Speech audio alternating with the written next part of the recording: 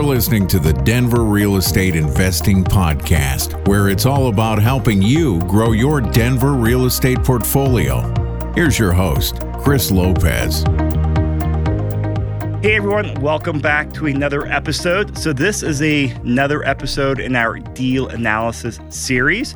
And rather than talking about a buy and hold property or house hack property that I help buy a client with, this is another episode I'm doing with Derek Marlin of Elevation. And this is part of his deal or no deal segments. And today we're talking about a Congress Park condo that you guys looked at. Correct. And we'll soon learn out if it was a deal or no deal. Yeah. Thanks for having me, Chris. Yeah. Glad to have you here, Derek. So set the stage up for us, because I know we talked about this, as we were talking a few weeks ago, that we were just talking about deals, both our deals, the good ones, the ones that don't come together. Yep. And just, for flipping, it's such a different world than what we do on the buy and hold side. And you're talking about a few deals that fell apart. Yep. And this is one of them. We're going to go into the details on it. Yeah. So we're going to get in the details of things that didn't come together, because I think everybody talks about their success stories and their wins, and then less gets shared about the average deals. Definitely less gets shared about the losses, but there's a ton that lead up to that point, and that's the majority of where we spend our time to find the good deals. So yeah, we want to dive into something that might not actually potentially be the best deal. I mean, my best learning experiences throughout life have been when I fall flat on my face. Yeah. And you learn from those. Yeah. Or at least I have learned from those. Absolutely. No, it's important. And no one's going to bat 1,000 if we're using those baseball analogies. So we just got to talk about the good, the bad, and the ugly, and hopefully we learn from it, and hopefully the audience learns from it too. And so this was, I think this was one of your partnership flip deals, right? So the way that this specific instance came about, it is with a client that we had done a flip with last year, and we're continuing to work with the client. They are sourcing on their own, because that's what we want to try to teach and train, is that, we want to be here as a good deal sourcing partner, but we also want to train people to, kind of fish instead of give them the fish, if you will. Well, also, just to be very frank, if you're bringing the deal, you're doing everything, you don't want to do a partnership flip either.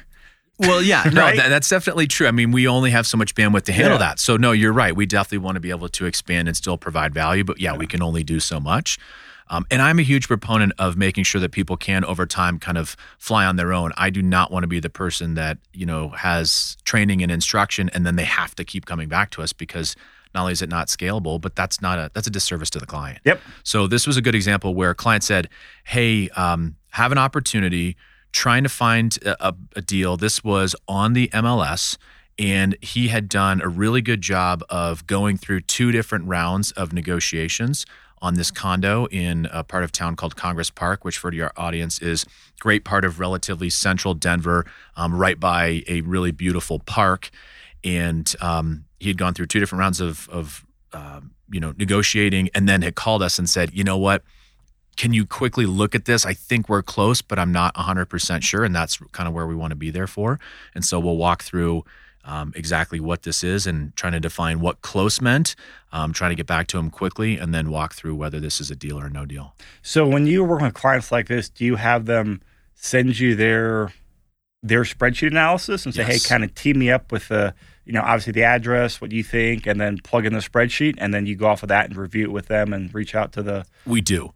Okay. Yeah, that's the ideal scenario, is that they have our deal analyzer spreadsheet. They've run it through the analyzer. They've pulled comps and sent it to us, so that when we get back to them, we can say, okay, let's see what you're looking at, and let's see if it hits the deal analyzer numbers that tell us either if it's a good opportunity or not. Because 9 times out of 10, clients won't really do that, and it looks good on paper with napkin math, but that is a waste of their time too. Yeah. So we ideally want them to do that. This was one where he had done that, and then it was still a little further apart, but before kind of backing away from the deal, he had sent me a quick text and said, you know what, I think we're really close on this. Can you take a quick look? And I said, yeah, of course. So we jumped in after, analyzing the deal. Okay. Yeah. So to kind of set the stage, this is a 1-bedroom, 1-bathroom condo. It was definitely a cosmetic type of flip. And so it was a great potential opportunity for a client to kind of get in and out and under that, 1 month time frame. And this specific one, we'll get to the numbers here in a second. But again, they'd gone through 2 rounds of negotiations, and both sides were trying to get close, which is a really good example of how these deals come down the pipeline. Is normally for the investor, it's 9 times out of 10 priced a little on the higher end. You got to wait for a price reduction coupled with submitting an offer that's a little bit lower, and see if it's something that works for both sides. And so from your perspective, was it just overpriced on the MLS? Was that the main issue? It was. And here's the interesting thing, and it was something that made us feel good that we're providing value to clients, and I think that we're on the right page, is we could have easily analyzed the deal and said either yay or nay, this is a good deal. But we had actually, which we'll get to in a second, this was June 9th, and we had actually bought a condo in that exact same building 4 days earlier. And so we had a ton of information on this property. And so we just kind of clicked over to the next slide, and we'll go through what the client was looking at. But we had already inspected our unit. We had found out that the electrical panel was a brand called Zinsco, and that's spelled Zinsco. That's very similar to a Federal Pacific panel, and that needs to be replaced. Mm-hmm. So we said, hey, good job using the analyzer, getting a rehab budget of around $20,000 based on a cost per square foot. But let's add $2,500 to that estimate because we just literally bought a project in that same building. You're going to have to replace the panel. And so we can look at the before and the after of our analysis, but we literally just bought a property in the exact building. So we had almost like insider information. That's great. Yeah. And so as we jump in the spreadsheet, and a lot of people are listening to this, so we'll definitely talk numbers, but also if you click on the show notes links, these spreadsheet screenshots will be in the blog post as well if you want to spend a few minutes and study those, because we're looking at it right now on our computer monitor. Yeah. So what was, I know you said you went through a few round of negotiations, like what was it listed at and where did you guys start negotiating at, like price-wise? Yeah, so this property was listed at $259,000. Again, it was a one-bedroom, one-bathroom unit. There's two styles in this specific part of Congress Park. There's a 713 square foot model, and then there's an 834 square foot model. And something that's both 1-1s? Yes, both 1-1s. Super, super similar layout, just obviously slightly larger. Okay. But here's something that we really kind of work with our clients on is doesn't sound like that much of a difference of square feet. 110 square feet, you think, how much different is that? The feel of that in a condo is actually very, very different. Yep. There's two things that can happen. Either everything is just laid out easier, and when you're rehabbing it, you can get a better laid out kitchen, or, which is becoming more important in kind of the current / post-corona world, is that extra 100 square feet can get you a great little nook for a home office. And so that's really important. If we translate that down to a percentage basis, the one versus the other is actually 15% larger. I mean, that's a good chunk. It's not 1 or 2%. So if we just use numbers, that's a big difference too. Mm-hmm. And so this was the 718 square foot model. Yes. What about the condo you guys bought it right before then? Same square footage or bigger? We bought the bigger one. Okay. We bought the 834 square foot model. And so what the client was looking at was his numbers were a buy price of $240,000. And it got listed at $259,000. They had dropped the price to $253,000. Our client offered at $240,000, and they countered at $245,000. And so, again, that's a kind of classic back and forth, trying to find that common middle ground. And this is another point that we find really, really important and interesting is I think some people would say, well, what's $5,000?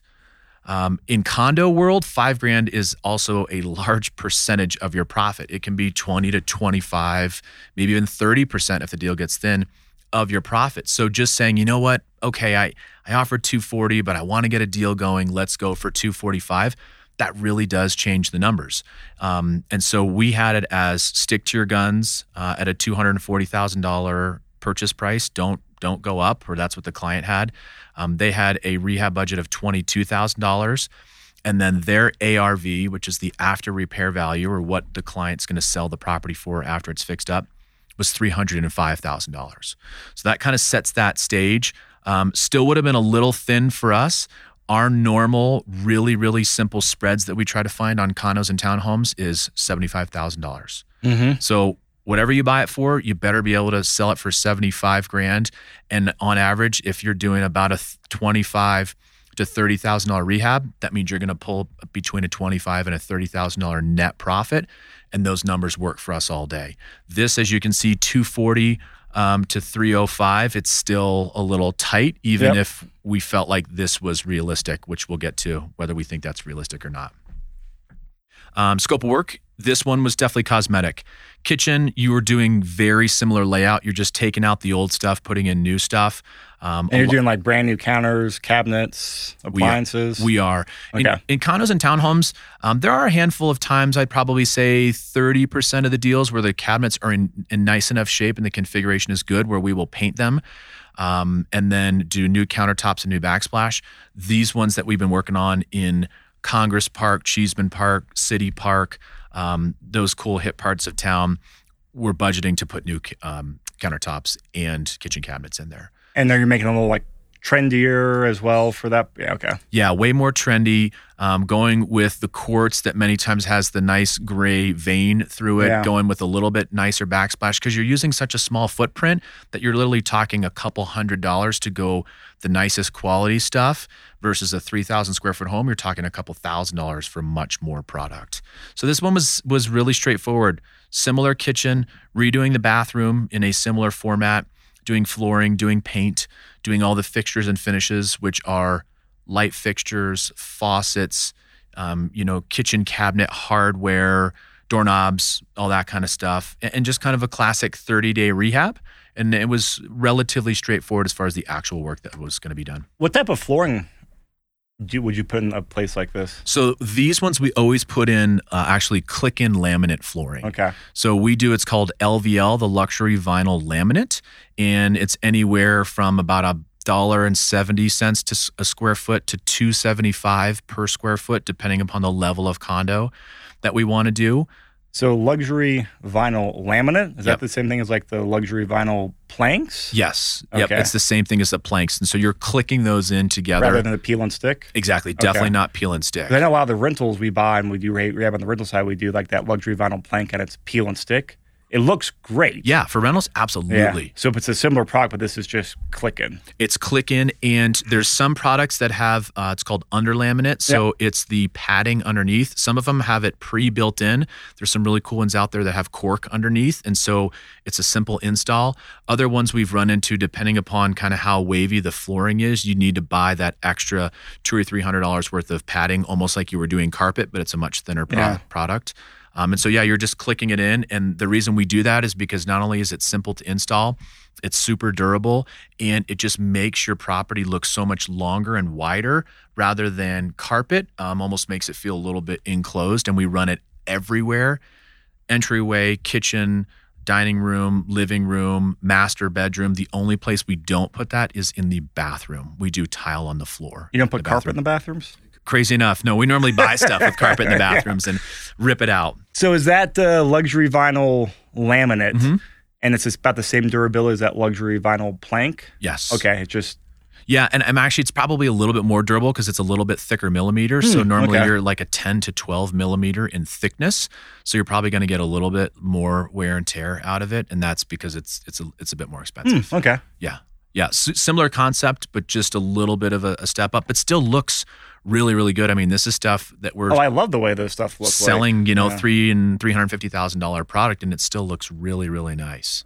Yeah. So I want that stuff in my house. We have engineered hardwood flooring and it's junk. Yeah. Our dogs have destroyed it. Totally. Yep. It makes a big difference.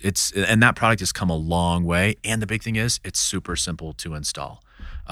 With that being said, there's always a caveat that if it's not installed properly, it sticks out like a sore thumb and you have to have contractors redo it. So you really have to get that true click. So there's very little seam in between each individual piece. Because if there's gaps and then you run that, 15 feet in the living room, you're screwed. So it has to be done right, but as long as it is, it's easy to go in and a great product. And it's a floating floor? Mm-hmm. Okay. Yep, floating floor. So there's a little bit of flexibility. And then it helps so that it doesn't have that hollow sound too when you walk into the property. So it's just a good sound barrier. HOAs like it because we're putting another level of padding in to help with sound protection. So it's kind of a win-win across the board. Yeah, so kind of simple. In this specific example, the client sent us one comp at 305. And we weren't told of other ones. So I think that's a key takeaway is be careful when you're looking at one individual comp. In this specific example of what the client sent our way is we'll go over kind of their overall metrics. It would be just over a $20,000 net profit. The ROI is a little low on this one. It would be 7%. And then the dollars per day, which is again the amount of net profit divided by how many days it's going to take you to finish and sell this property, is 336. So for the elevation metrics, it's a little bit low. I've got kind of the red light, if you will, on ROI and the red light on dollars per day. Net profit is just over $20,000, so that's a yellow. In the client's world, and we definitely want to be sensitive, everybody's got a little bit different investment guidelines. And so we caution people not to go too low, because not only are you risking money, but you're spending time. So to do all this work and let's say make $5,000, $6,000, $7,000, I don't think that's a good use of time. But something that might be green in our world of a $25,000 profit, but it's a $20,000 profit for a client, and they do one or two of those and they're adding to their portfolio or they're reinvesting back in the market, that's still a good deal. So for them, I'm like, okay, you know what? At first glance, this looks like it could be, a potential deal. So that's what the client sent to us. So I'm looking through your spreadsheet. I'm just kind of curious. I see the commission on the sale, so you got 4%, because you usually do it in-house. We do it in-house. Keep it cheaper than you're still doing normal like buyers co-op? Yep. Okay. Yep, we are. So yeah, if the client was selling this, we're happy. A lot of times we sell flips on behalf of our clients and pass along that savings. So some people would definitely sell it closer to the 5% range. So that would potentially cut into the profit in a deal as well. Well, that's nice that you guys can sell it for less. Yeah, we can sell it for less. Wow. Yep, as a benefit. But, they've got some carrying costs for doing it for a month, really being sensitive to the buy side costs. Your listing audience knows that we always offer to pay for closing costs up front to help the deal get done. And then we do a hold open policy on the back end, which means you're only paying for insurance on the title for the amount of time you held it. And it's far less expensive to use that same title company to sell it on the back end. So I see on here that for the financing and the rehab cost, 0 points, right, and 8% money. Is this a private money loan? Yep, private money loan. Okay. Yep, private money loan. Yeah, your clients are either working 100% with cash, so you're taking, in this example, you're potentially putting another $3,000 in profit back in your pocket. You're borrowing private money, which is kind of that 6 to 10% roughly, and not paying points. Or clients are using the traditional hard money, which is paying 1 to 2 points or 1 to 2% of whatever your purchase price is up front. So $2,000 to $3,000, and then paying normally 10 to 12% interest for their carrying costs. So if I recall, if you guys, the way you structure financing is the client, hey, the points come out of their profit share, right? But the holding cost, you guys split, right? Correct. Okay. Yep, correct. Yep, exactly. And this was an example where we had done a partnership flip with a client, but they are kind of doing a great job of kind of graduating, if you will. So this was just more the client was looking to do this project kind of on his own, and then we would help from a consulting fashion. Oh, okay. And that's really what we wanted, where if a client brings us a deal, we want to partner with them, show them the ropes and help run the project. But ideally, we want them to kind of graduate so that the next deal they kind of do on their own. If they still want to work with us on a consulting basis, then there's not a revenue share. It's just a flat fee. And then again, we want people after, a couple of deals or one deal, if you're confident with it, we want people to be able to do things on their own. We don't want to have to feel like people are tethered towards working with us. So this is a cool progression of somebody who's a super bright gentleman and is working to add a handful of rentals to his portfolio, do a handful of flips so that he's got some flexibility in deciding whether he wants to stay in the corporate world or whether he wants to make real estate his full-time gig. So he's right in the sweet spot of doing things really well to set himself up for a lot of success. That's good to hear. Yeah. So I'm curious to see your analysis. Okay, so here's our analysis. And again, this goes back to we had literally bought a property 4 days prior to. So we had a ton of knowledge and information on this deal. Again, I ran it as a purchase price of $240. Let's say they stuck to their guns. So that's the same that he had? That's the same thing that he had. Again, we talked about that electrical panel. So the rehab budget, it would have been spot on. And again, a lot of this stuff, clients are looking at it and putting in an offer and then double checking their math. So we added $2,500 to the rehab budget.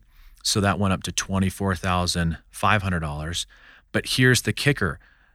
The max ARV in our eyes is $275,000. Ooh, that's a big difference. It's a big difference. He's at 305 in the other one, right? It is. And there's two reasons for that. Again, they are using the $305,000 comp was the 834 square foot unit. So you're doing a little bit of apples to oranges type of a comparison, and you're only using one individual comp. The second reason that we went with that is there was a comp in that building of the smaller size, the 718 square foot size, and that sold for $260. That was relatively fixed up, and it was 14 months ago. So I still think 275 is realistic. It's hard to, normally we don't project appreciation, but we know it happens. We'd rather be a little bit on the safer side and be happy if it runs up. But definitely using the same comp as the other super fixed up unit that sold a handful of months earlier, I just don't see that happening. And then there were no other comps. There were other comps in the area, but there were actually, when we pulled our comps, we pulled 6 total. 3 of them were in the exact same building, which again, one of them was the one that we bought. And then the other 2 were in the building. 3 were in very similar and in close proximity styles of properties. The other good thing that we knew is, again, it's still cosmetic. You're putting in that electrical panel. To give your audience an idea on where we were, again, we just bought this 2 weeks ago. We bought the larger unit for $223. So the client on the unit that we bought listed it for $235, and we got it under contract within that first weekend. We inspected it, and the electrical panel needed to be replaced, so we got another price reduction. So we got it down to $223 for a larger unit. So that just made me say, you know what, this is definitely a risky proposition. So when we reran the numbers, buying it at $240, selling it at $275, rehab budget of $24,500, everything else being the same, it's a negative almost 4% return. It's potentially an $11,000 loss. And so of course you're losing money every day. So for us, that was just too much of a stretch. And I just said, you know, I would, if I'm in your shoes, I'm 100% passing, and just stick to your guns and either see if you can negotiate the price down or just keep looking. So this one was, again, on paper up front, it looked potentially okay, but in condos, 100 square feet makes a big difference. Oh, yeah. Single family homes, it's not nearly as much. If you're talking about a 2,800 square foot home versus a 2,900 square foot home, that doesn't feel much different. You can be right in that same sales price point on the back end, but condos and townhomes, it makes a big difference, especially when you can pull comps that have the smaller unit. I just can't see selling from 260 to selling at 305. That's obviously a significant jump. So this in our world was a no deal. And to the client's credit, they did a great job and kind of looked at the numbers again, saw it the way that we saw it, and agreed and passed, and they're still kind of looking and living to fight another day. So I really want to thank the client and sticking to their guns, because this would, again, if you think, oh man, what's 240 versus 245? Let's just do it to get a project going. In our world, that would have been definitely a loss, I think.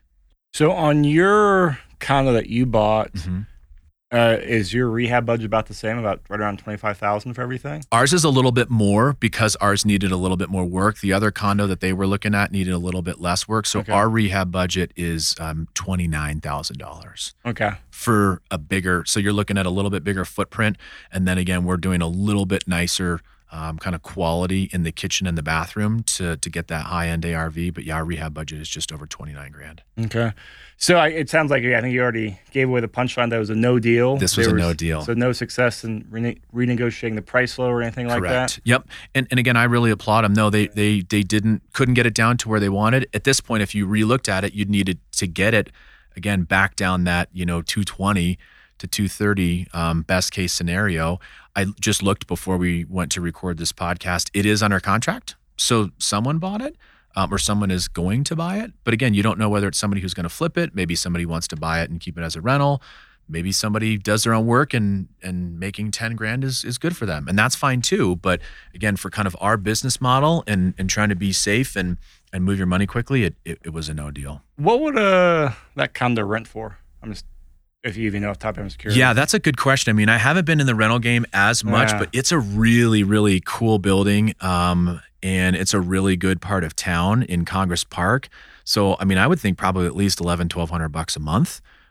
maybe a little more. It is a 1-bedroom, so I do think there's a ceiling on that no matter how nice you make that. So I think you're probably maxing out at that. So it would still be a pretty cruddy rental then. I think it would be rough for a rental. Even if you put in, let's say you shaved $10,000 off your rehab budget, you're still not saving that much money. And I don't know if you can truly cash flow that. I think it still gets really tight as a rental. Yeah, I mean, we've never bought any rentals in Congress Park. We looked at every now and then. I was just kind of curious. I haven't looked at any condos there for a long, long time. And because that very reason, they're a great part of town. Yeah. And people pay top dollar to live there, but not top dollar to rent there. And that's the case. I think the numbers maybe start to make sense if you can get a 2-bedroom in there, because then you don't quite hit that ceiling. Yeah. But 1-bedroom. And then you start to look at somebody saying, well, dang, I can't afford to buy something. And so I think we might start to lose out there from a rental perspective. So this one's a little tight, I think, for a rental. Great. Anything else about this deal before we wrap it up? No, I think that just the formal way to look at this is just kind of stick to your guns. We look at what did we learn from it? What was our due diligence, and kind of how do you tee yourself up for success? And again, that's just sticking to your guns and making sure that you can run the numbers. Again, nobody is, especially when you're working in the condo and townhome world, it's a little harder to comp those than single family properties, and we're not all projecting the same sales price point. So, but when you're that close, I'd rather say this looks great and it's a $30,000 profit, and maybe we are okay with 25. But when it's really thin to start and then we dive in and it's a loss, you got to pass on that one. And then it's all about, we said this in the last episode, but being really diligent on your comps. That honestly is the most important thing of setting how much can you realistically sell it for, because your budget can be spot on, your system can be dialed in, but if you don't acquire it right, you're screwed. So that's really the big takeaway is you got to look at more comps. You got to dive deeper. Don't pick not only the one outlier, but just don't pick a single comp. Well, this has been great, Derek. So a couple things I want to mention before we wrap up here. I know this is the second one we've recorded in the Deal or No Deal podcast. I know we got 2 more slated. We're doing 2 more of those.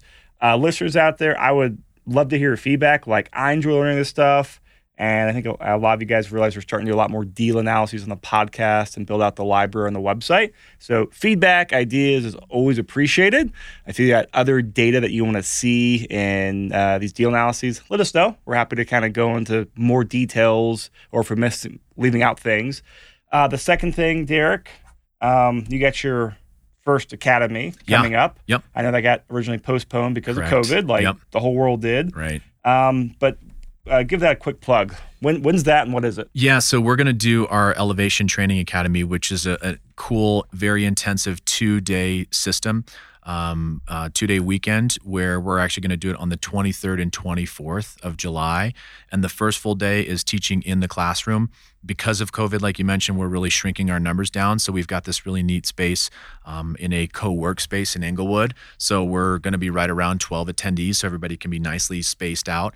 And then the second day will be half in the classroom and then the other half in the field learning at one of our projects. So we can teach people every step of our system and then go show them in the field so they really see reality. And then the follow-up after that is clients get, this is a good example of our Deal or No Deal. We updated our fixtures and finishes, or we updated our analyzer spreadsheet. We send that back out to anybody that's worked with us in the past. So people will get access to that, and then deal sourcing too. So we're always looking for stuff. And like we talked about before, we hit 4 or 5 projects and kind of max out with our current staffing levels. And so we're happy to work with clients and help source on their behalf too. Cool. And just go to Elevation's website, right? Yep. So just elevationinvest.com is our website. And you can find info about not only the company, but also the academy or our one-on-one consulting program. And if, I know we talked about this off before we hit record, people use DIRE for the coupon code. Yes. You'll give the listeners some extra consulting from you and your team once they get into a project, right? Yeah, exactly. Yeah. So for your listeners, it's the DIRE code, and then they'll get some extra one-on-one consulting for any deal that they're looking to get. So we kind of thought that would be the most valuable, and it'd be with myself and my team. So they'll get overall systems guidance. They'll get project management guidance from my project manager, who's got tons of GC experience. And then they'll get kind of sales and acquisitions experience from my business development manager. So we'll hit them in 3 different areas that should really help grow their business. Great. So if you guys are interested, reach out to Derek. I mean, I'm always a big proponent of if it's good education, it's worth the money. But also, hey, reach out to make sure it's the right education for you. Yeah. But I think if anyone's interested in flipping in Denver, you'd be the first stop I would go to for education. Thank you. So Derek, thank you for doing this. Look forward to doing more of these. Yeah, thanks, Chris.